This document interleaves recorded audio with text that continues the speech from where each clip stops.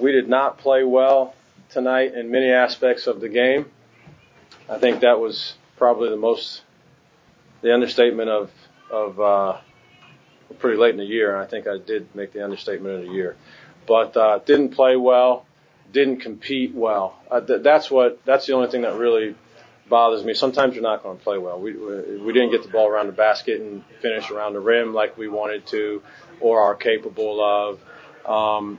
And we didn't shoot the ball the way that we were capable of either. But those aren't decisions. Competing is a decision, and we just did not decide to compete other than a couple of times where we had a little flurry offensively, and our defense cannot be attached specifically to what we are doing offensively, and to the nth degree it was tonight, and we were not. It was not a good offensive day for us, and therefore. I'm used to turning it up even more on the defensive end when that happens and winning in spite of a poor offensive performance rather than it snowballs and gets really going downhill in the wrong direction. But, I just would say that I was displeased with our overall competitive spirit. Our competitive spirit, I just did not think was where it needed to be in order for us to be able to even have a chance to win the game. Questions? You talk about competitive spirit and not seeing what you need to see. What kind of things do you look for? What kind of things tell you that? Is it body language, the way we work? Yeah. What sort of things good question. That's a very good question. Body language is definitely one. Eye contact. What's your face look like? Are you determined? I know what determination looks like. I do. And I couldn't draw it. But if I look in your face, I can tell when a guy's determined. I can see that. I've learned that over the years, and I'm used to seeing it, so I know it well. And so I did not see that. It is body language. And then body language. It's the weight of your head. For some reason, they say the average head weighs 8 pounds, but as things start, a couple things go against you. It goes from 8 pounds to 30 pounds. I feel like because it just seems like it goes down. And so some of those things, and some of it's youth and inexperience, right? We have a lack of real experience for the most part. And so those are the things that I look at. Energy, what timeouts look like, sound like. Those are the things. When I talk about building a winning program and a winner, it's those things. You're unflappable. Because you can manage those situations, and we just didn't have the body language of a team that was ready to make a comeback, and it wasn't even an insurmountable lead. It was whatever it was at halftime, 20 or somewhere around there at halftime. Is it ideal? No. Is it insurmountable? Absolutely not. But maybe we don't have enough guys that don't know that. Or if they don't, they know it because I said it. They don't believe it because they haven't been at the root of a real comeback in their careers, a lot of these guys. And so, I just think of the body language is the first thing and facial expressions are the first things that I look at. Was this something you sensed early on? Did anything give you an inkling that this was going to be like this tonight? Yeah, I did sense it early on. I sensed it. I didn't sense that part of it. I sensed it was going to be a struggle, though. I did early on because we couldn't get out of our own way, so to speak, and just couldn't do it. We couldn't do it. We couldn't catch the ball a couple times. We turned the ball over 4 maybe out of our first 5 possessions, and some of it was just catching the ball. We didn't get back in transition on the first. We score our first bucket, and they come down and make 1 pass, possibly, maybe 2, and then they're dunking. I didn't even see it. I was saying something to the bench at the time. It happened so quickly. So there were some telltale signs that were saying, whoa, that we have to change that or this is going to be a real struggle. And 4 minutes into it, it was going to be a struggle. I've been around a long time. It was going to be a struggle. And at that point, it does take a very mature group to snap themselves out of it, right? There's no fancy play that I have that's going to make that happen. And so we didn't do that, and then I could see it going to a point where we were going to need a haymaker to connect at some point. on 16 turnovers, I think 10 in the first half. Was there a common theme for those, or concerning turnovers? Yeah, I mean, they're very concerning because I value the basketball. I'm not the smartest guy of all time, but I do know in basketball you score when you have the ball. So you can't turn the ball over. It's just a wasted opportunity. And that was me as a player. I valued that as a player. I valued that in every stop, every place that I've been. I mean, back to my days at Wisconsin, we led the nation in fewest turnovers. And so it's foreign to me. It's foreign to me. So, and it was probably a little bit of everything. It was some decision making. It was some just a wild carelessness with the ball. Those are the ones that surprised me. I'm befuddled by those. And that actually showed itself in a couple of games. Just carelessness on, I'm trying to throw the ball to you. You appear to be open, or you're clearly not open. And I throw it. Those are pick sixes. How many pick sixes are we going to have? We got to obviously eliminate that. We had a bunch of them in the Clemson game, a bunch of pick sixes. So we have to continue to work to get better at that. Colorado State really attacked you on the thing. What do you see from your team in that regard?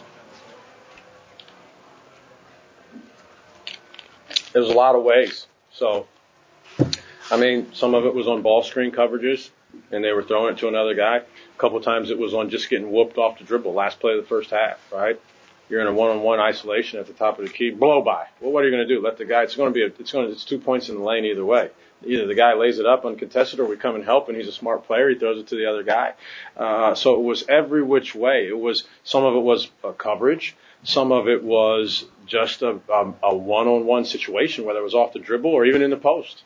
No disrespect at all to their guys. I didn't come into the game anticipating that we would feel like we needed to consider double teaming the post in one-on-one situations. It just wasn't. I have enough faith in those guys. It wasn't a thing. But one-on-one situations, they're down there cooking. And so I don't know. It was all sorts of ways. It was all sorts of ways. So that when you have that, it's hard to stop the proverbial bleeding.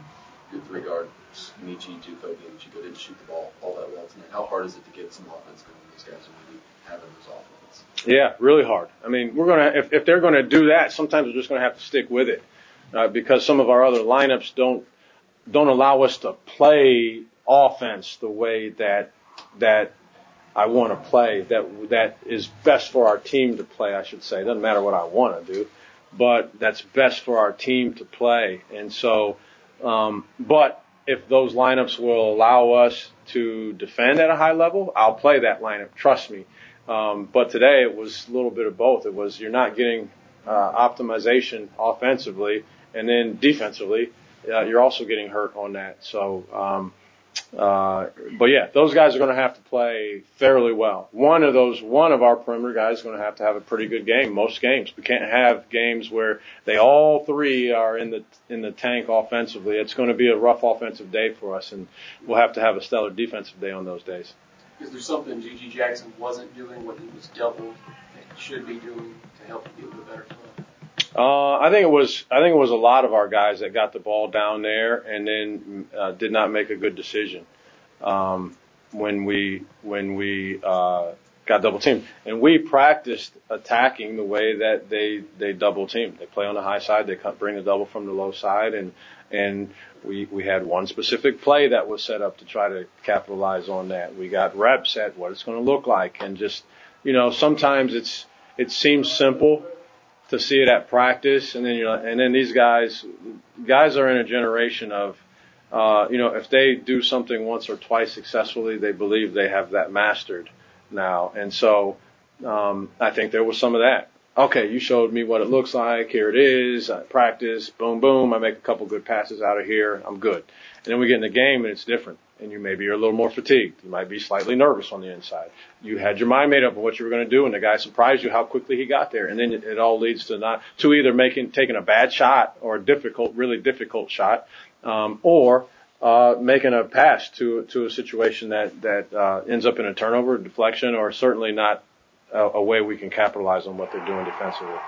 You guys have pulled Eden Brown and Josh Gray in foul trouble especially with the way Gray was playing against Clemson and physicality in the paint. How much did that affect you guys, and especially defending them in the game as well? Yeah, I mean, a lot. It affected us a lot. It was a perfect storm. That's a good basketball team. I don't want to pretend that they're not. That's a really good basketball team. They were last year. They got a lot of guys back from that team. But I think it was a perfect storm of not shooting the ball well, not taking care of the ball well, not defending well, just some basic stuff, just a lot of that stuff. Foul trouble was in there. Not as much activity on the offensive glass. Daniel was the one guy that was really active, I think, going to the offensive glass, and I think Gigi tried some. But we gotta be more effective if we're going to miss that many shots in terms of rebounded basketball. So certainly the fact that those guys were in foul trouble early in the first half affected us. You don't know who you're going to play yet, Coach, but what's the one thing that we can expect to see different from your team tomorrow? Well, if we're not more competitive than that would be really disappointing. If we don't come out and be more competitive and confident, and aggressive. It just was, once we got down, there was no real fight. I didn't see much real fight. And, I told the guys, I don't recognize that. That's not, I'm unfamiliar. That's uncharted territory for me because, that's just what I'm used to. And if you go down swinging. But, I think at times we did not compete. So I would say that we compete overall better. Our ball screen situations are better. And they're closer to playing at their optimal level than we are ours. They have a lot of guys back from last year's team systematically. They've had that in there, right? We don't have that. So I knew going into the game that they were going to have an advantage in the basketball execution category. I anticipated that. I thought where we could make a difference was some of the physical stuff. If we could rebound the ball, if we could get the ball inside at all and be productive around there. I thought some of those things could have leveled the playing field to some degree, but they played well. So we'll compete at a much higher level tomorrow, or I'll be sitting up here having a similar conversation with you tomorrow.